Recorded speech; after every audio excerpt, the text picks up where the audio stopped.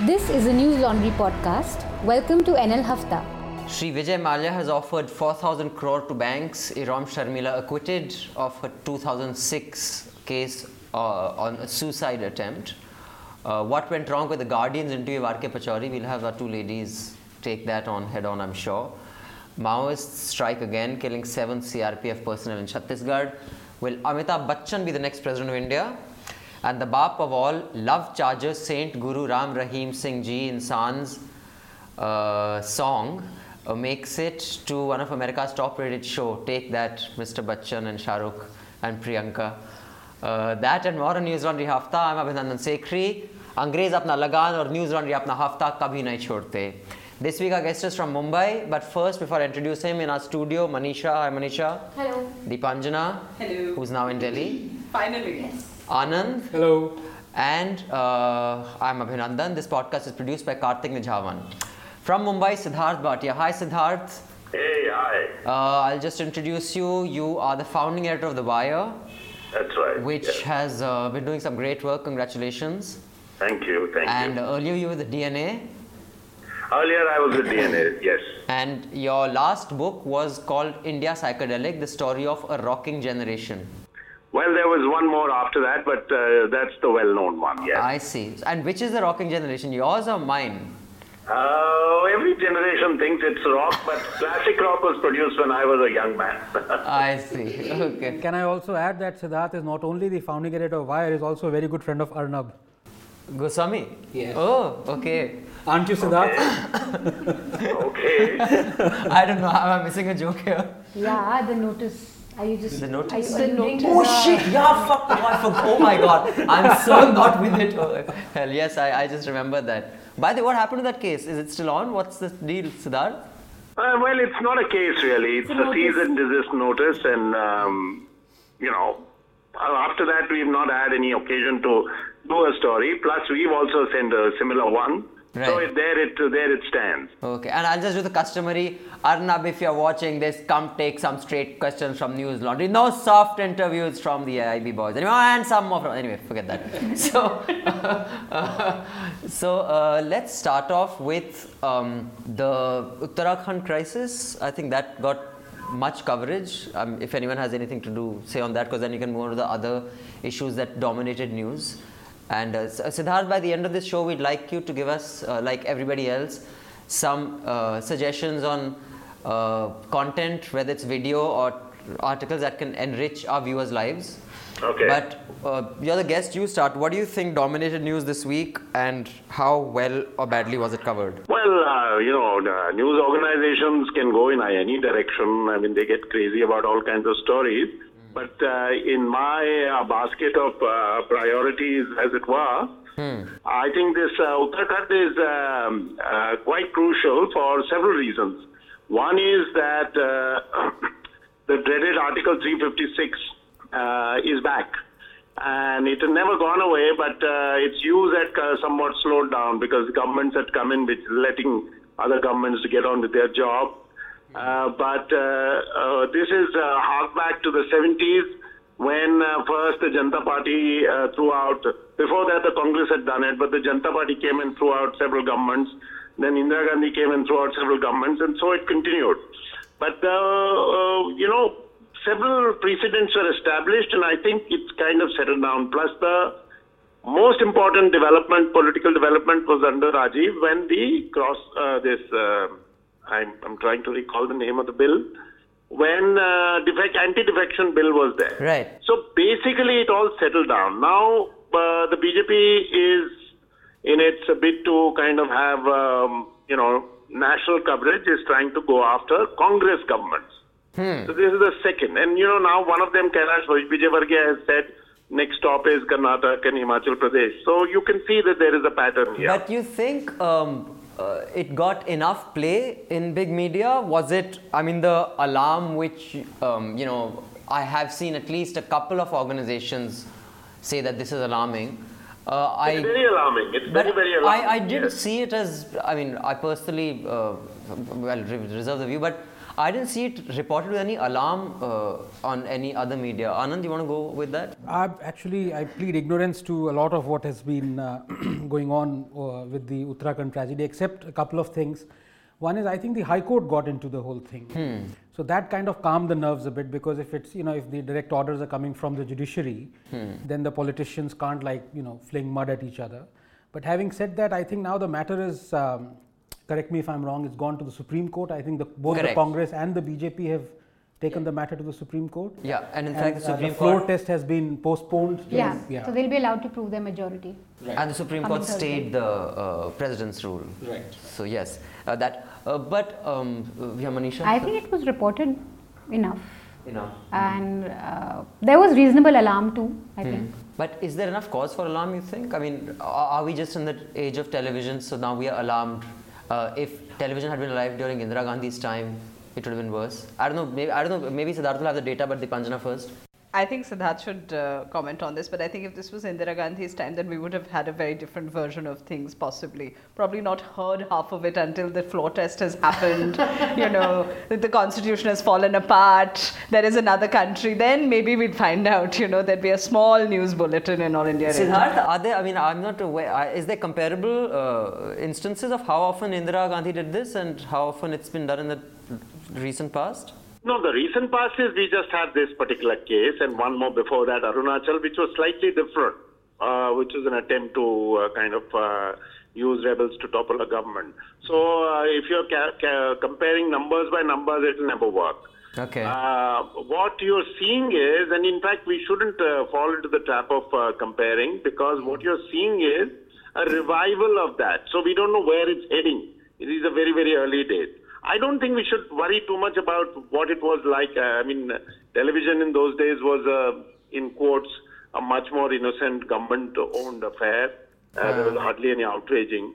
But what I find is many journalists, especially because of the format of the 9 o'clock discussion, etc., find it difficult to, many channels, find it difficult to engage with the complexities of issues. Right. So there is no question of saying this is good or this is bad. But what is it? Firstly, trying to understand the nature of the beast. Just explain the entire... Yeah, that doesn't happen. In fact... Not at all. There's no processes. I'm on television off and on, and rarely does one get a chance to explain the complex processes that are going on. Did you used to go to on Times Now? Were you ever on Times Now?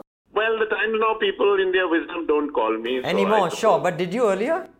A lot. I see. Okay, Anand, how about you? What do you want to go with next? Yeah, so to stay with that, I think what Deepanjana said, I don't think Indira Gandhi would have changed the constitution because, as Winston Churchill said, history will be kind to me because I will write most of it. I think Indira Gandhi rewrote most of the constitution. But I did hear Venkaiah Naidu say that Congress has dismissed state governments 99 times. But I agree with Siddharth that, the past precedence does not make it, if 99 wrongs don't make the 100th one right. Shishupal. Modi is the Shishupal. So, but I think it's good that very quickly the court has got into it. And I think as we will increasingly find in most cases, when the court, takes cognizance of the matter, things kind of calm down a bit because there is still, howsoever much it has been eroded, there is still some respect for judiciary, and people from of the warring factions, they tend to kind of take the judiciary's word. So I don't know what happens next. The matter is in the Supreme Court. We'll come back to Indian television and news coverage, but I just want to go to the ladies. It's on my list that Karthik has prepared for me. I don't know anything about this. It says the Sun's cleavage selfie competition backfires with hilarious results. What is it? Are you familiar with this, Siddharth? I'm sorry, I don't read the Sun, Okay. I don't think any of us do, but I don't think reading was important. Because it was reported on HuffPost in UK, it was reported on other Times UK. This story somehow has passed me by. I think you will all be very, very, what should I say? I think you will rue your fate that you let it pass you by. Sun, in its infinite wisdom, decided that it was going to engage with its audience on Twitter. because that is what I think we're constantly told to do. So it came up with this beautiful thing of asking people to put up selfies, but there was a very specific terminology that they had used. Share your chest or front, share your cleavage selfie. And the photograph that who they made it to this no, but it was also the first photo. It had to be your face and cleavage. So the just photo the that they had was of selfie this in the- extraordinarily busty woman wearing a barely there kind of a bra, and then said share your cleavage selfie. And this is the and the winner would get what? A subscription of the Sun. £1,000 if I remember correctly. See, the money part I did remember. The motto, not so much. But anyway, the point is that there are very few occasions when the internet gives you faith. And this cleavage selfie contest was one of them, because men jumped in and started showing photographs of themselves wearing bras. Someone squeezed their chest together and said, here's my selfie. And people sent Kejriwal's photo Kejriwal's was Ganga sent. dip Ganga was dip. sent. Ramdev's very famous yoga pose. Mithun made it. Shakti Kapoor made it. Shakti Kapoor So made they it. basically So they just trolled Sun. They were like, hey, do I win? Can I win? Look at my cleavage. So it They was were a just complete sending me disaster. that. And It if was I'm not really mistaken, funny. there are 2 cleavages to any given anatomy. So right. So you don't know which one exactly. You know, if we go through the list of mentions, we may well find it, but I don't think we My need to God, do what a that. But disaster. it was a gender victory, I think, because it was one of those situations where mainstream media went out as being sexist the way we kind of expect them to, but instead of having so-called bra-burning feminists to go into a rage and say, how can you do this, men and women responded in a way that really shut the argument down. Nice. It's quite funny. It's quite funny. Okay, now I'll just like to come back to Times Now last night, or was it night before last? I think it was night before last. There was this thing about the Indian spy. Is he a spy or not a spy? The businessman who's been caught in, one part called Chehel, it's called, and it's somewhere near Iran, and Pakistan is saying he's a spy, we're saying he's not a spy. In fact, Siddharth Varadarajan written a piece on that in The Wire, right, Siddharth? On Yes, 10 he is questions. written about the questions that are We raised. should Yes. have. Now, I watched Arnab's show, and I don't usually watch the full news hour, which is actually 90 minutes long. But I actually watched the full thing just as a test case to see where the argument begins and where it ends. Every story has a journey, and I realized there's no journey.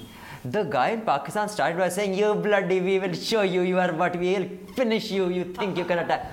And Arnab was saying, you sir, you are C grade. And I'm not joking. They ended with the same sentences they started with. It was fascinating. And I think that's a great study in Indo-Pak relations.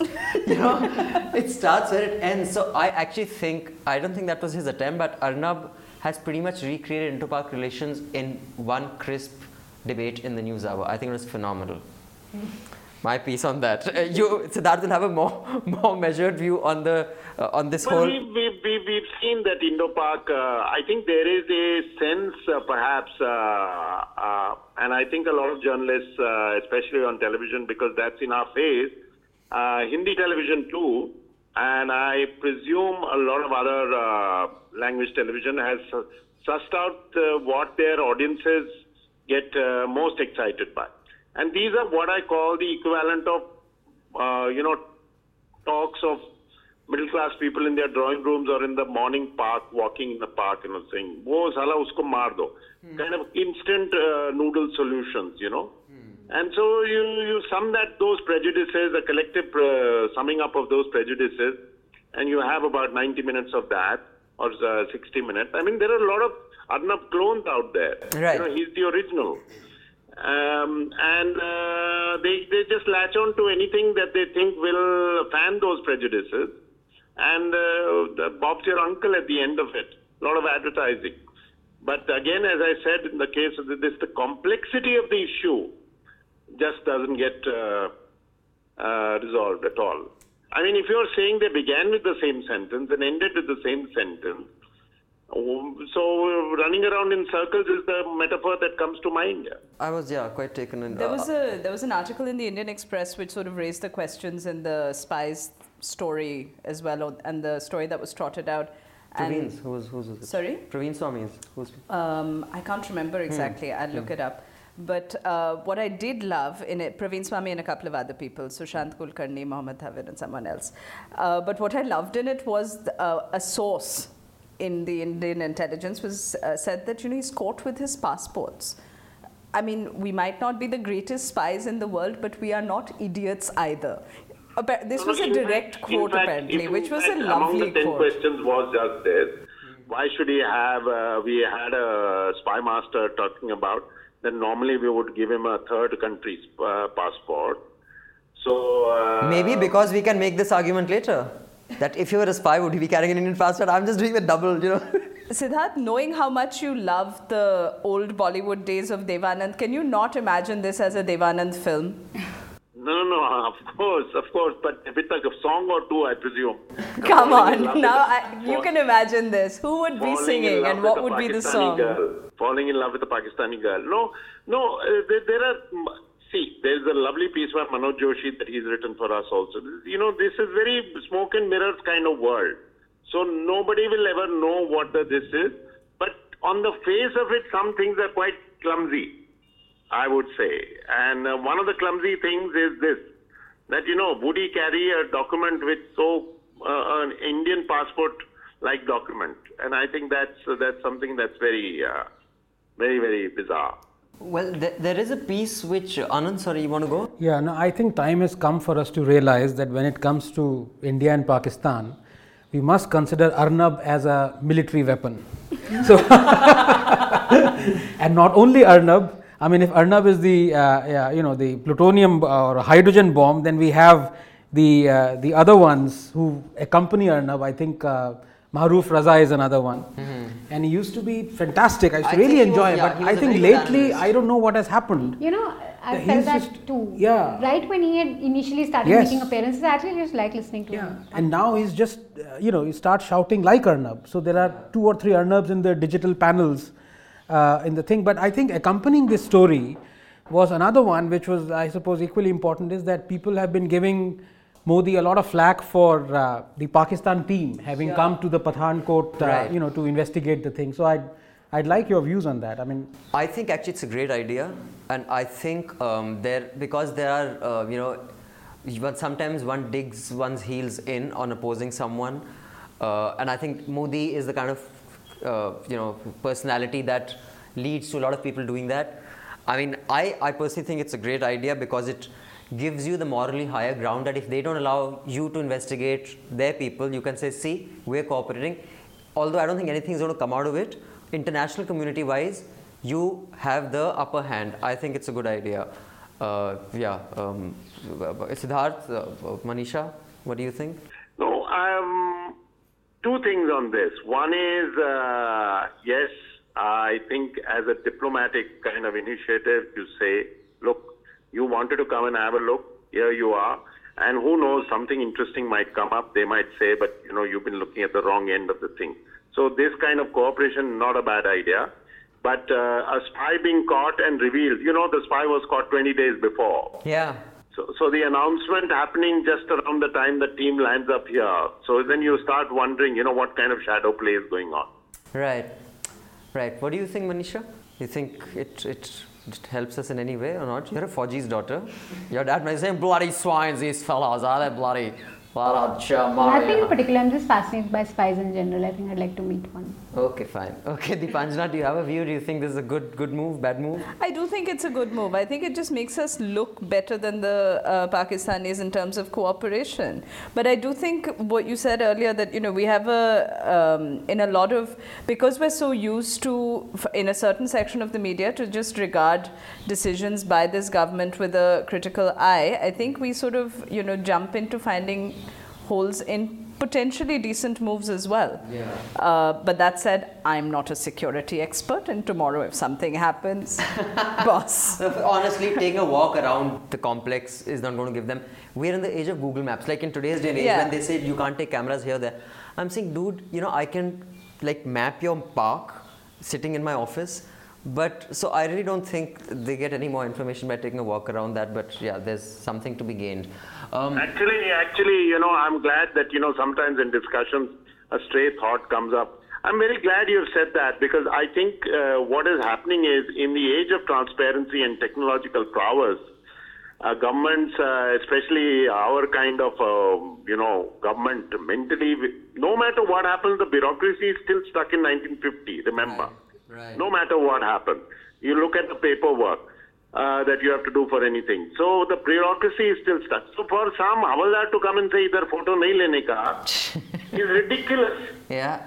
They should completely remove all these boards. You go to the airports and everyone's taking a picture with their family because they're so excited. So what is this going on? I mean, I'm so glad that you mentioned that. You know, another And they've thing. even started taking pictures with the hijackers, for heaven's sake. I saw that. How about that? That was a great. I sent that photo to a friend of mine who is estranged from his wife, and I was like, "You need to up your game, boss." But, And incidentally, the Sun came up with a brilliant headline. Yeah. And they're like, Jackass. right? "Hi, jackass." Hi Jackass. Yeah, that was a great headline. You know, there was one media event that happened that got wall-to-wall coverage, and I'd like to know, especially Bombay Wala's views, because he's from Bombay, was Sanjay Dutt's release. He was in the India Today conclave and he spoke about his time in prison, and I was conflicted. There was this thing about this reformed Ratnakar, ban ke aaya hai, Ratnakar became, who wrote the Ramayana? Come on, guys. Valmiki. Valmiki. Ratnakar became Valmiki. Ratnakar was a dacoit, right? Yes. So it was, it had that kind of aura to it. So I wasn't sure whether that was good, but I said maybe he's done his time, so one shouldn't really hold it against him. So I don't know, but what he said about prison life, that there are rules that when the jailer goes by, you have to squat on your haunches. The prison rules are of the British time. Now, I wasn't aware of that. He said what he would like to work on was prison reform. He says the jail manual, there's a manual that runs all prisons in India. And the jail manual is written since the British time. अंग्रेजों के ज़माने के jail. अंग्रेजों के ज़माने के jail हैं. And even now when the jailer comes, no matter what you're doing, you have to squat. It's like this ridiculous, dehumanizing experience. What kind of reform can we even hope to achieve? But Siddharth, your views, do you think he was played up as a hero, or was it okay? He's done his time? Well, the notoriety is also news value. I think he's kind of paid his dues, those 5 months notwithstanding. So if he's going to say anything, we shouldn't constantly be in the outrage mode and say, but tumne 5 mahine ye kiya hai, tumne gun kiya hai. He's at least gone and paid jail. As far as the manual is concerned, you have let's see, we are a funny mix of two things. We are a funny mix of British laws, but don't forget that these kind of things are also highly feudal. Sitting on the ground when the boss passes is a very feudal idea. Nobody in the last 70 years has thought to change it because it suits our feudal mentality. Right. Because, democracy is there, but it suits our feudal mentality that jail is my domain. And when I pass by in my uniform, and then everyone's got to queue up, and if they don't, ek lathi milegi kind of thing. Well, I'm surprised Kiran Bedi didn't And change this it. is, quite honestly speaking, really, this is perhaps the most, in quotes, benign. This much more goes on in jails, which is worse. Sure, but that is not in the manual. Right. Yeah, that may not be the matter. I That think may what be a was- bit freelance, yes. But it's Off the also, I manual. think, interesting But because Kiran Bedi, I think, defended it or something. The manual, I don't know, I haven't seen that. Sorry, Deepanjali. no, I was just thinking that it's also an interesting insight into the people who are usually high-profile prisoners who would potentially raise these issues are the ones who get preferential treatment in prison. So they don't actually usually know what prison life is like. And that was part of Sanjay Dutt's sob story each time he came out, that he is not given preferential treatment inside. And in a curious way, I'm not somebody who's particularly taken by the mythification of Sanjay Dutt just because he spent some time in jail and spent most of it outside. But the fact is that this is an indication of how in India, anything you want attention to be drawn to, you need a Bollywood star to do it. He's not the first person to have been in prison or notice potentially that prison life is extremely dehumanizing, that there are insane problems in terms of how our prisons But are isn't run. that true the world over? Any issue when it's like this morning I was watching on BBC, Amanpour, she had a photographer who was a friend of Liz Taylor, who's just released a book with Liz Taylor and Liz Taylor's photo shoot in Iran. And it's a really beautiful photo shoot, and she said you'd never be able to do that in today's Iran with her posing glamorously in mosques and stuff.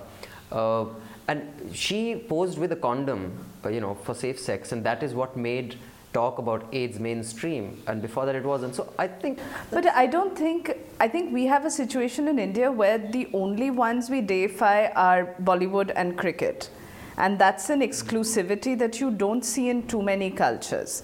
We haven't touted anybody, any other industry, any other field as heroes. Like, we can't imagine a Time equivalent cover with a scientist, with a writer's face getting the same kind of recognition. Speaking of scientists, Anand? It's largely true, although I would say, talking of recent example, probably Dr. Kalam is an exception. He was a star. Yeah, he was a star. But coming back to this, I watched that in bits and parts. His the interview India of Today India Today thing, and I was, he was kind of in between talking a lot in metaphors and trying to, as Deepanjana said, trying to deify or take the discourse into a very surreal thing. So he said, right. I have not been jailed for 5 years, I have been in jail for 23 years. Now, what the hell does that mean? Case chala itna, yeah, but case chalna is completely different from being cooped up in, a hellhole, which are, I suppose, the Indian jails. But there is another Bollywood story that has gained relevance increasingly, which is Hrithik Roshan has been slapped with a... with the Pope, right? Yes, right. With yes, the Christian organization yes. said he... a legal notice has been sent to him. Yeah, he said, I'd rather have an affair with the Pope than with Kangana or something like that. So be careful what you tweet. This was based on his tweet. This competitive idiocy of religious loonies just shocks me. And I'm just surprised, like, the Christians are 2.5%. And they really aren't, other than that dangs and sometimes happen, the mainstream right now, it's between the Muslims and the Hindu. There's the Oasi versus the Yoginath or whatever. So right now, like, the Christians can say, chill, let them fire it out. We should just shut our mouths and let them. Well, according to John Dayal, he says the Christian population is roughly 10 to 15% because a lot of them are not declaring themselves as Christian. But speaking of this, and we just come to Siddharth after this, while what Deepanjana says about Sanjay Dutt is, I guess sometimes I find that is true, that this entire deification happens. What I found really pathetic was in that interview while he was talking about this, like when he went, he saluted the flag, maybe he wanted to salute the flag, very touching. But how hard he tried to prove his credentials by, using terms like Bharat Mata Ki Jai, I love my country, Meri Mother India, or during that interview, and you could make out it's not sincere. Even when I saw Congress people kind of defending, or even Shashi Tharoor, when he gave that interview, I think it was to NDTV or to India Today, on the Bharat Mata Ki Jai, it's ridiculous for that to be a measure of patriotism. He had to all the time reinforce, I personally love the slogan. I would just like one person to come and say, I personally don't fucking love the slogan, it's a shit slogan. But I will still say, if someone wants to say it, they should say it. But, and that I worry. Even when you are protecting someone's right to freedom of not having to say it, everyone has to say, but I love it, but if someone doesn't, it's fine. I think that's scary. Yeah, that has become, I have been referring to that off and on in various places to say that, when Shobha Dey was attacked for whatever, and I actually wrote a piece in Daily O saying, Shobha should not be attacked because of whatever, and there was this, in the Legislative Assembly, there was something passed against her. But she felt compelled to say, I am a proud Maharashtrian. And I find many journalists also saying that when they tweet to say, while I am a proud Indian and all that. Why should that be a qualifier? Yeah. Just say, I think this issue is ridiculous. Yeah. I'm not going to be sitting out there and if somebody walks up to me in the street, pokes me in the chest and says, say Bharat Mata Ki Jai. I'm going to say, up yours, yeah. I've never done it and I never will. But the point is that the atmosphere is being created where even if you want to oppose or even if you want to principally oppose, you've got to lay down first a qualifier to say, look, and that I think most people are doing it for one of two reasons. One is because they are scared that, and the other is that, somewhere in their mind they say that I'm ready to go this far but not that far. So, for example, anti-national slogans in JNU, he shouldn't have said that. Why not? Exactly. He didn't, but how does it matter if he did? What is university all about if not raising questions about your, and the not just fundamentals of university, your existence? at any point in public life, why can you not raise a question? That was the other thing that I found a little bit odd, that, X is a student and therefore should have the leave to question. Boss, we should have the leave to question whatever our age. It's not unique to students.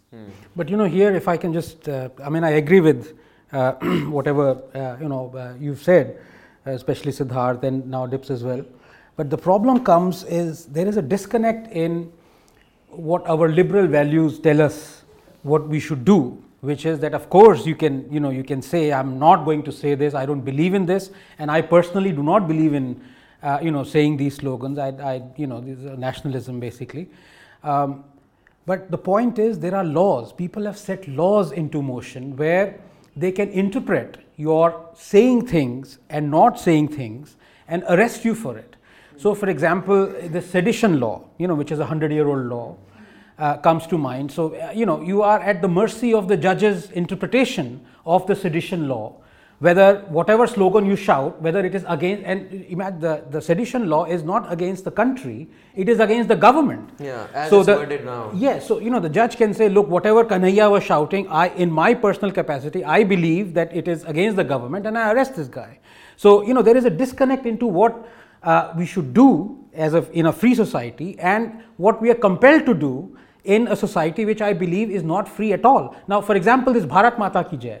Now, of course, nobody should be forced to say Bharat Mata Ki Jai, and why should somebody say it in the first place? But the point is, you have the Congress government with the NCP that put out this stupid law that you have to get up for the national anthem before a movie is playing or after the movie has ended. So now it is a law. So even if I don't want to do it, you see, a law has been put in motion. And I feel that is appalling because, I agree on that one, but on this particular one, I think the people who force you to say it are not really going by the law. They are going by what is acceptable, in today's day and age to pressure someone.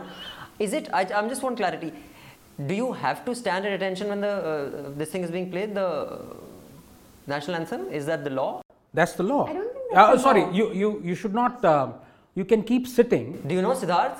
There's a law for disrespecting the flag. In all my life, I must honestly tell you, these are not issues that bothered me, so I really wouldn't know. And I am not a needlessly confrontationist people, especially with, mob of baying wolves, as it were. But if, honestly speaking, there have been times when I've been passing by, and if there is a television set where there's music playing, I like the music very much, and I may stand for a little while. Right. I won't needlessly fidget. But now I'm beginning to reconsider several of my own fundamental risks to say, what is this atmosphere that we have got into, where, the line between sentiment and law and somebody imposing this is getting increasingly blurred. So if somebody keeps, is going to ask me to prove my patriotism every 30 minutes or so, it's not going to work for me. So there is no law. There is a law on insulting symbols of whatever national. Which is what I'm talking National Honor Act. But it doesn't talk about sitting or standing. No, I'm saying in general. Why I was asking in general is because before every World Cup match where India plays, the national anthem plays.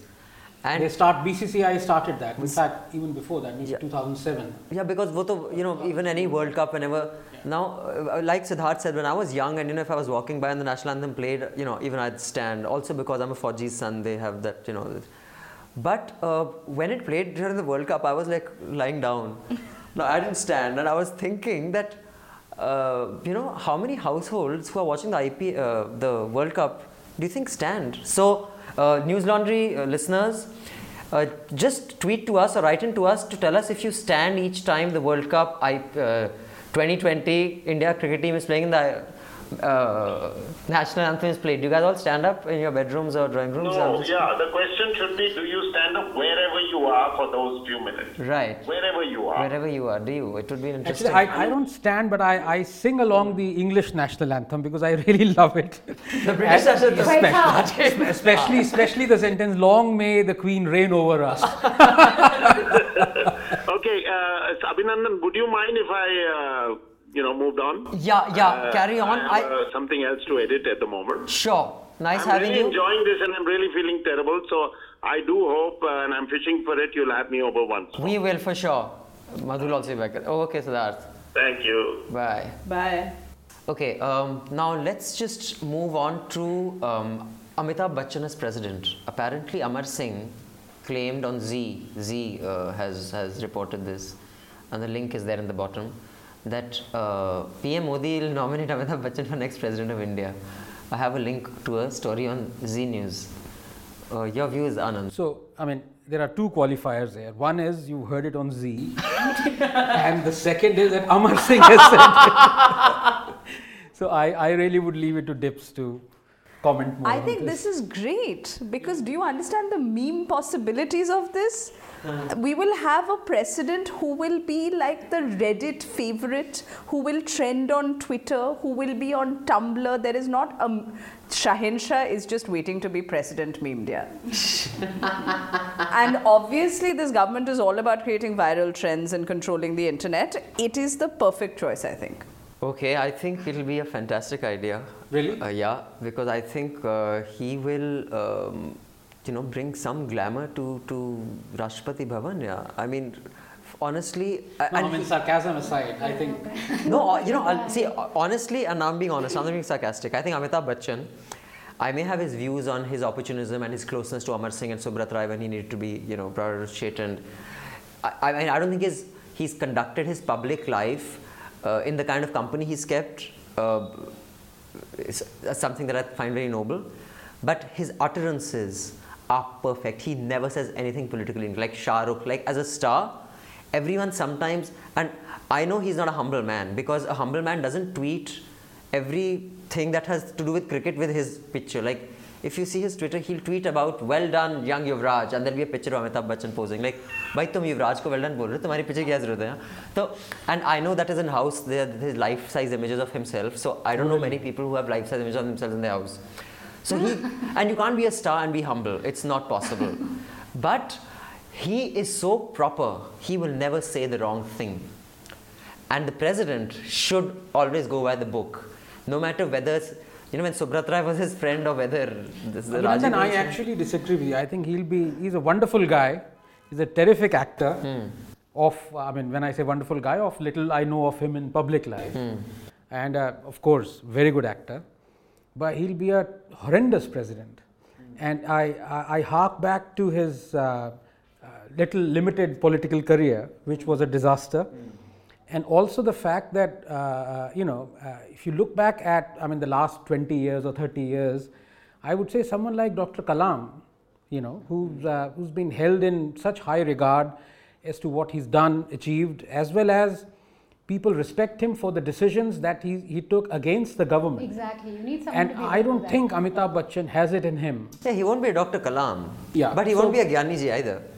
Yeah, well, I don't know about that. I really don't know about My that. money is on Advani, yeah.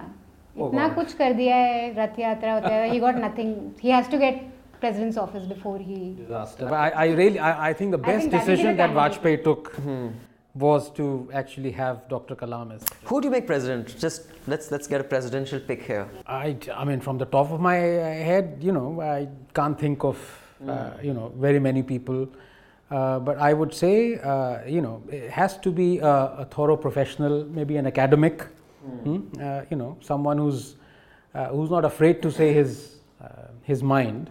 Right. And but who- yet remain politically correct. Absolutely politically correct. I don't know about politically correct. I think a president must be politically correct. Sometimes the president can't speak his or her mind because you have to go by the book. It's completely by the book. And that is the trick. That is why I think Kalam was amazing. Hey, who's your pick, Deepanjana? I don't know, but I think it just sort of, what we were discussing right now, it reminded me a little bit earlier when we were talking about the Uttarakhand Assembly, that we as you know, average public, I don't think we realize the importance of a lot of institutions that seem like they're just there and they're functioning on their own. The president, the importance of the role that the president plays within the body politic, as it were, is something that we tend not to realize as the average public. We sort of see him in his rose garden, saying hello to a visiting dignitary. Or on Discovery Channel. Something to that effect. But the fact that he is a bulwark, or she is a bulwark, potentially, is something that we don't realize. That you can't. It is not just a prize that you doff out to someone elderly and senile. Yeah, like Pratibha Patil. I mean, Oh dear, yeah, what a disaster. Now that you asked that question, I would have thought the late Justice Verma would have been amazing. Oh, that would have been so a very maybe good pick. Justice Kapadia, ex-Chief Justice of India, Justice Kapadia. Yeah, he's someone who has this persona and aura of that he will stick to the actually even straight and Lodha narrow. would be a great president. But I think he What was about maybe Ram Jethmalani? I don't know. But can you imagine pehle Supreme Court Chief Justice फिर President? I think there may be some rule that probably I don't think, can you, after being a Chief of Justice of India, become President? I don't know. That'll be great. What a run. But Justice Kapadia would be fantastic. Okay, now Manisha, since we get a lot of criticism that we don't allow her to speak enough and she doesn't speak, Yeah. all you listen, she My just stands up fans are just upset at you stopping me all the time. So now when you tell your fans... I'm really, really like, no, it lets me talk here. Okay. So now, since we are letting you talk, please tell your fans what was wrong with the Guardian's interview. No, actually, before talking about that, I want to talk about the water crisis in India, which hasn't got any play in the media, and I think it's alarming. In India? Yeah. Okay. Summer's about a week away, and 91 of the reservoirs in India are at their all-time low in a decade. There's 29%. They're at that 29% of storage capacity. You have a situation in Maharashtra, in Latur, where there's a ban on an assembly of more than 5 people because they fear riots over water. Yes. Around a water tap or tube well. There's a great piece in BBC, and it's sad that I have to read BBC to read about the water crisis in India, because I don't think people have covered it in the way they should have. I would really want more. I think we should also do something about this, either get it reported or look into what the Bombay papers are. Yeah, that'll be great. Okay. Wow, story bhi commission ho gayi. So, but it's really alarming, and I think more than anything, more than boys being beaten up for Bharat Mata Ki Jai, whatever the things we are talking about in prime time, we have to be talking about this water crisis. I mean, to have a ban on assembly of 5 people because you're fearing riots over water, it's alarming. It's truly alarming.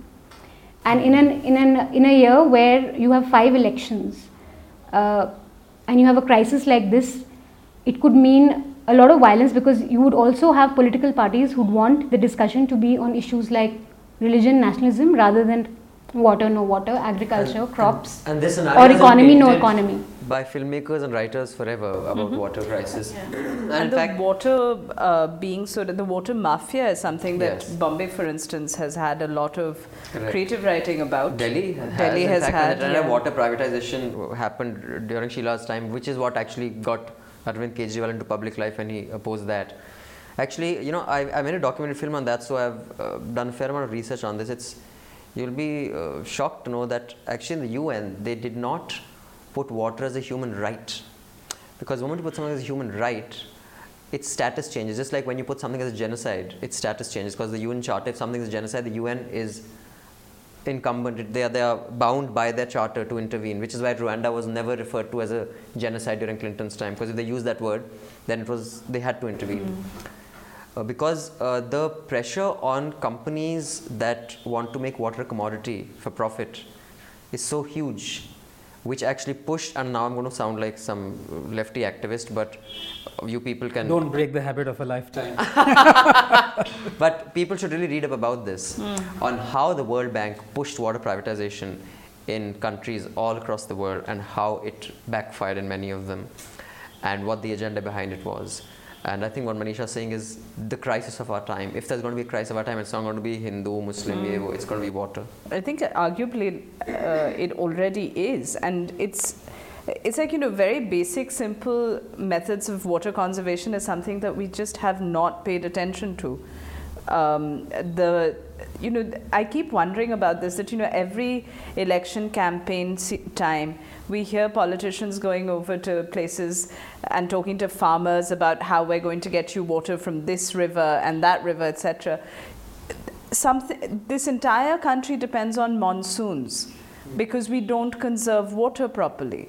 We don't do anything at an infrastructural level to change how water is wasted on a daily basis in urban spaces and semi-urban spaces. And it's just like, for instance, I've been staying for the past couple of days at the India International Center. It has a fountain that's running, right. And that's just offensive in a country like ours. Anand Mahindra's offer to shut down his fountain. He said, though it's circulated water, no wastage, but yeah, bad optics, but I'll shut it down. out. Although, full marks, although in Delhi now, for any new plant to be passed, construction, you have to have water harvesting structure in place. Which is great. But, Amma, whatever we may say this about her, she had made this compulsory in Chennai, I think 15 years ago, and it was implemented. Any new construction had to have water harvesting, otherwise you wouldn't get permission to construct. But, the BMC apparently has directed municipality to not give water to swimming pools. But they've had to, because there literally isn't water outside of certain, in Bombay even, outside of your immediate posh parts. We'll see. Water crisis the day is horrible. Antilla doesn't have water, then we'll talk in the same pool. No, Antilla will. But taking on from what Dips just said, we have politicians like the Badals in clear violation of the Supreme Court order, right, talking about the canal. Filling up it up with mud. So, you can just imagine what kind of, the whole atmosphere we are living in. And, we talk of water conservation, which is all very well, it's absolutely must. But do we also realize that in any household, brick structure household, it is now almost essential to have a water purifier. Right. So it's not just a middle class, upper middle class, or, it's like anyone who has a house has a water purifier. Delhi, for example, purifies the water only to about 6 or 7 cycles, whereas internationally it's purified to 12 cycles. So, even the quality of water that we get, that again is a huge issue, leave alone the water. And I wrote a piece on this once on the river linking thing, and it's a very complicated issue. 40% of the Ganges actually goes to, you can't call it waste because it's natural, it goes to the sea. So there are so many issues, and you're absolutely right. This is one thing that when it comes to infrastructure, talking of I don't want to talk of infrastructure in our country, it was non-existent. Look today what happened in Bengal. The flyover just basically collapsed, 10, 20 people are just dead because of, and Mamta blames the CPM because they said it was tendered. The tender was, So wow. When it comes to infrastructure, I don't know how many decades behind we are, it's just... Coming to, what is it about Pachauri's interview that has everyone riled up in The Guardian? Manisha, do elaborate. There's so much. What was right with it? Nothing. Okay. I think so, just for our audience, The Guardian did an interview with Pachauri. It was just a question-answer interview. It was a piece. No, it was a long form. Oh, it's not something as simple as a question-answer interview, because at least with a question-answer interview, there isn't a commentary being provided that provides the context within which you're going to see the answers, because then at least you see the answers for themselves. So when he says something it's ridiculous, a piece on Pachauri. It's by the Observer, by the way. A lot of people have been blaming Guardian. Guardian is only the digital medium through which Observer has posted. Okay. So it was done by the Observer. Guardian was only the platform. So let's not blame the Guardian. What was wrong? What was wrong? It was factually incorrect to begin with, on a number of well, as journalism goes, that's okay then. Okay then. Moving on. He said that he was a victim of gender terrorism. Okay. I kid you not. This is a quote. No. That gender terrorism bit is by Mani Shankar Iyer, where they're quoting Mani Shankar Iyer. He said it, no? Anyway, I thought he said it as well. But like he said that, or Mani Shankar Iyer said that, how is the Observer responsible? No, see, okay. My biggest problem journalistically with this piece is that we know as journalists we present both sides, but that doesn't mean that just doesn't cut it. it's not just good enough to present both sides, and it's often lazy, especially when you have the other side saying things like climate change deniers are behind this sexual harassment case. That's bullshit. But wo you have to call it out. No, but you cannot take it at face value and present it. And Manishankar Iyer and Economic Times are after me. It's ridiculous. Even for the sake of balance, you cannot allow things like this to be put in your piece without some level of skepticism. You can't just. But if you're not supposed to be dumb. No, but quoting, it's very lazy to be a journalist and just quote. You have to apply. If you're presenting a long piece. Irresponsible. Of course, and this is not just I a think short what you report. mean is that those questions should have been followed up with, as you said, With be either skeptical what- and ask why the hell do you think so? Yeah, at least. I mean, It's a question of framing a narrative, right? When you're writing a profile of somebody, and you have decided that you are supporting him, as opposed to maintaining some sort of So distance. it's a profile, it's just not a question answer. It's not just It's a a question, profile. It's a and like for instance, there are he's sort of shown as somebody who's being hunted by these rabid people. Poor man is such an eminent person. How could he have done this? Is essentially the tone with which the whole thing is written. And it says, faced with prison, ruin and disgrace when his case comes from Delhi courts next month, Pachauri has resigned from IPCC and stepped back from TERI, which is a lie. He did not resign or step back from TERI. So, and then he was pushed out. Yeah, and you start the Right. piece by saying he's faced And with ruin, disgrace. Not just that, and Then you it go on to goes- present this conspiracy theory, which is And then it goes on to say, meanwhile, his many enemies are reveling in his discomfort. Really? And I It think actually reminded me of how Lalit Modi would actually call his friend to interview him in London and then broadcast it free of cost. This is one of those things. there's a very nice piece by Bob Gardner in The Guardian on precisely this journalistic problem where of false equivalence, where we just think that being balanced means to just present crap. I Whatever agree. you see out there, you just say, hey, this is what this side is saying, this is what that side is saying. You have to do some homework, some hard work, some context. So, and that's where this piece was sorely lacking, I think. But I think that's a problem that a lot of international media has in its India coverage in general, because it's not as well informed. It's on a basis of, a couple of sources, most of whom are friends or something of that sort. So context is just not there in most of the coverage of India in foreign media. Probably he's known socially to the kind of people who he gave an interview. He has a friend who knows a friend who knows a friend who conducted this interview. I mean, what I'm saying is it's possible because Indians generally, there's such a thin I'm sure the linkage is far closer because the interviewer is the environment editor for John Viral, he's an environment editor. So and he's probably a very respected writer as well, which is a separate thing entirely. So when you are socially connected, there are many cases that are like this. I mean, I just thought, and there was no outrage about that. I was the only one outraging. I just thought the coverage of Rajat Gupta during his case by Indian media was so friendly.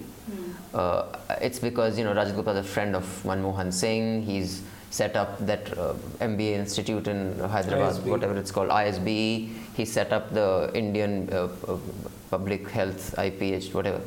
So everyone knows him. And when you read Anida Raghavan's book, he was a crook. Yeah. So but because it wasn't a gender thing, it was a people like us thing. I don't think that one was called out. But And one thing on this piece, it was Swaminathan Iyer, sorry, not Manishankar Iyer. I think I said Manishankar Iyer earlier. So towards the end, Pachauri has said that the business journal Economic Times has launched this attack, and one of its columnists, Swaminathan Iyer, is a research fellow at Libertarian Cato, which is an institute that has funded climate skeptic studies. This is then substantiated by so the journalist has just said that there's no real proof, but he's done this one column which basically calls out Pachauri for gender terrorism. Why do you need to substantiate this bit of crappy conspiracy theory by Pachauri?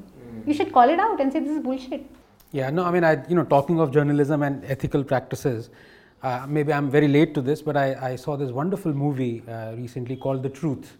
I've heard a lot about it. I haven't watched it Remarkable yet. It's movie. supposed to be amazing. Yes, yes. So it's Kate Blanchett is the journalist there, and it's about Dan Rather. Yes, Dan Rather, and how they got a couple of documents implicating George Bush, just before he was going for his second presidential candidature, and the kind of rigor with which the organization wanted to go to the bottom of the whole truth is just remarkable. And I just felt that in our country, this would never happen.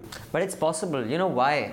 Because for that kind of robust research and background checking and investigation, it takes time and money, and someone has to pay. And if that someone who's paying is Mukesh Bhai, or your Kurl-on mattresses, or your white and beautiful cream, then you will have a certain kind of reportage. Where the public pays. Yes. And why is everyone laughing? I'm saying this for the first time. I'm saying this. As far as circuits go, this one takes the cake. I'm saying this in all earnest. Yes. When the public pays, the public is served. When corporations say corporations are served, when Mukesh Bhai pays, Mukesh Bhai is served. So the fact is, even Spotlight, the kind of research they do, like flying from one city to the other just to interview one person who can give you a lead to another person, it costs money. Journalism costs money. And Good journalism certainly does cost money. yeah, and I think, so speaking of good journalism and money, Sant Guru Ram Rahim Ji, Insan's Love Song. For those of you wondering which show he made it to, which no Indian celebrity, has, I don't know, maybe Aishwarya Rai probably has, or Priyanka Chopra has. Chopra must have. Jimmy Fallon's show. They played Sant Guru Ram Rahim Ji's Insan's song, and they played his song in the context of what you must never play. It has a segment called Do Not Play. And then they played the song Love Charger. So I just thought that, I mean, he's put India on the map of Jimmy Fallon's show. So I think that's quite cool. I'm just saying none of us here are on Jimmy Fallon, all right? I know, exactly. So we can stop laughing. Just one more thing which just doesn't get enough attention, Iram Sharmila. She has been acquitted because they, had filed a case against her for attempted suicide. And she said that she will end her fast when AFSPA goes. I saw this in an article in the HuffPost, but how many people saw this covered in big media? I didn't really watch TV, but I'm just curious. Was it covered enough? No, As a snippet. It has been, yeah, As a snippet, not Okay, as snippet. something. Okay. Oh, I and didn't see I didn't TV see yet. like- and coming back to that Maharashtra water crisis, it was covered on NDTV extensively actually. That's the only one who covered it. I saw that. Was that Truth versus Hype?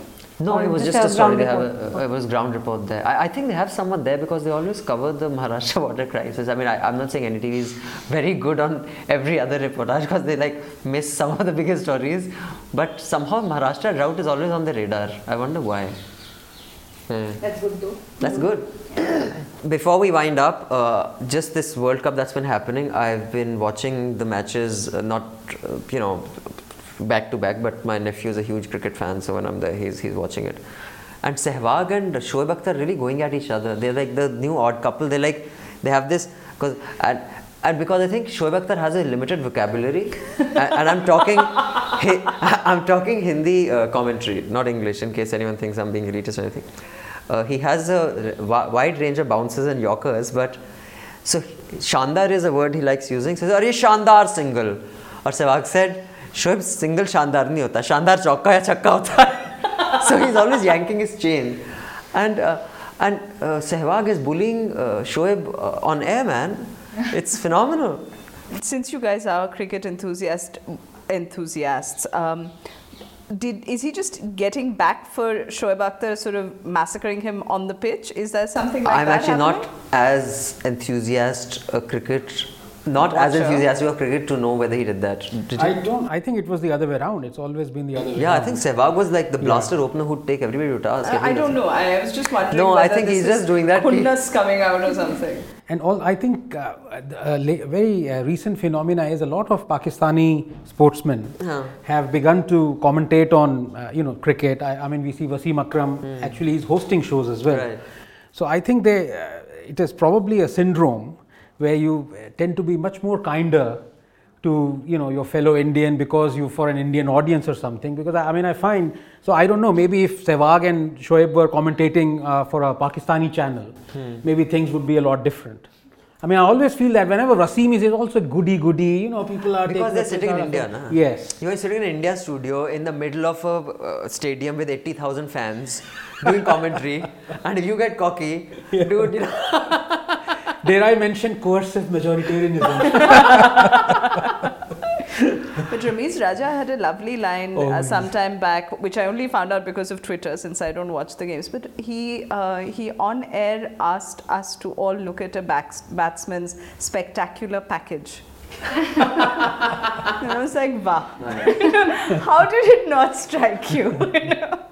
Chalo, on that wonderful note of Wasim Akram, of Ramiz Raja's package, let's leave our audience with the recommendation I have is, it's an old recommendation, but I watched it this week, Kapoor and Sons. Mayank had recommended it last week. It's a very good movie. I was really impressed. I didn't go in expecting much, but I was very impressed. And there's one interview that I would just like to quote. It's of Barney Frank.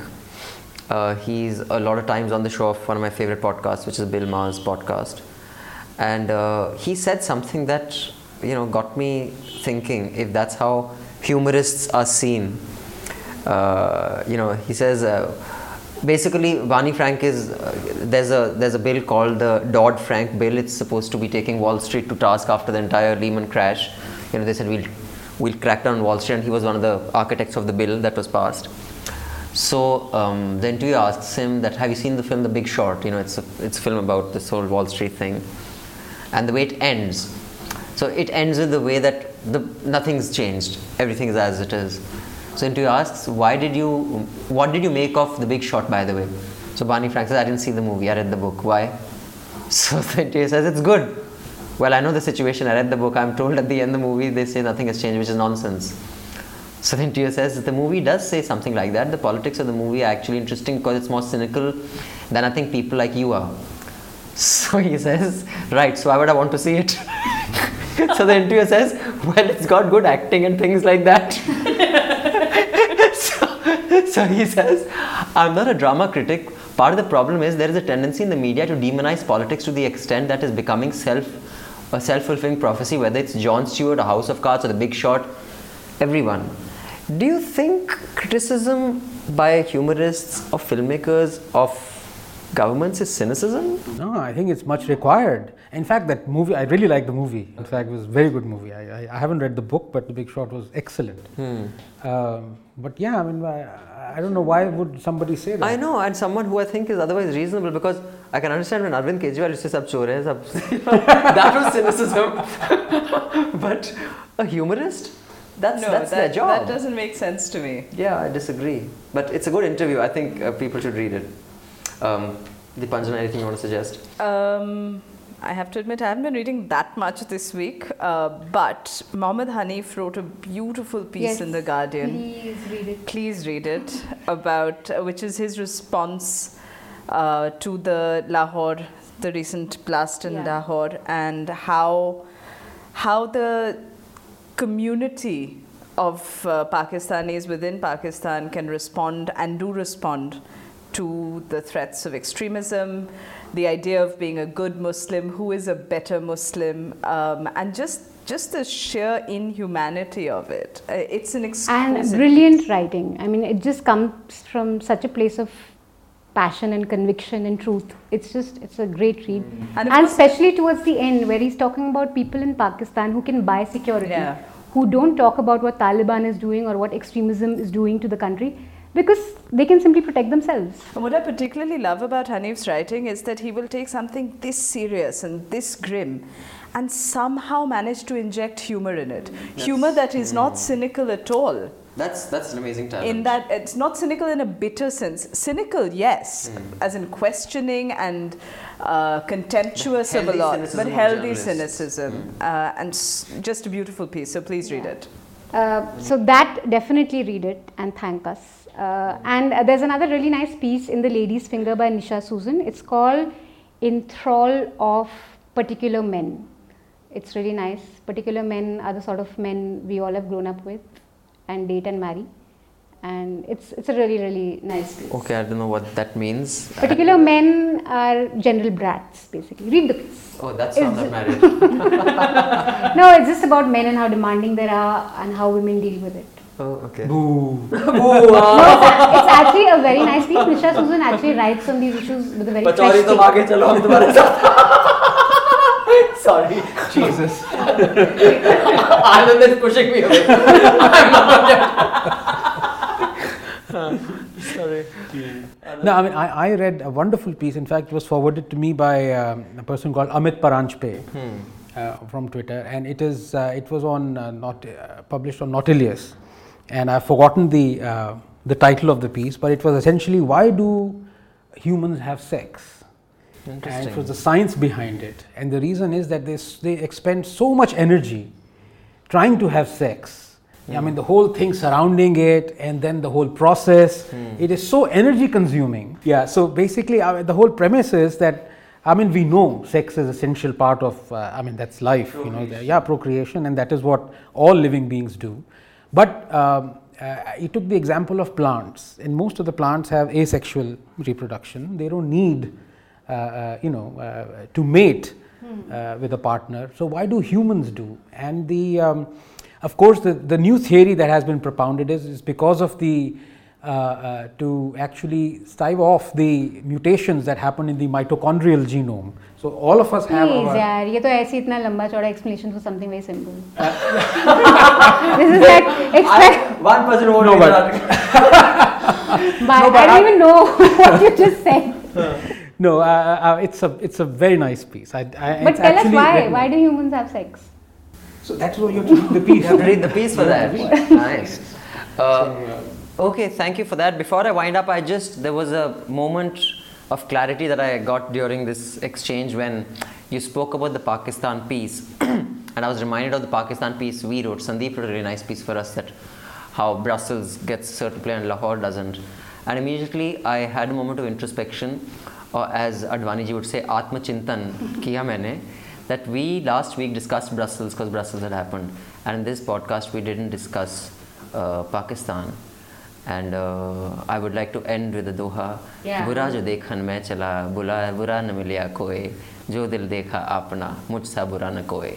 And after that we leave you with another profound song by Love Charger, Sant Guru Ram Rahim Ji Insan.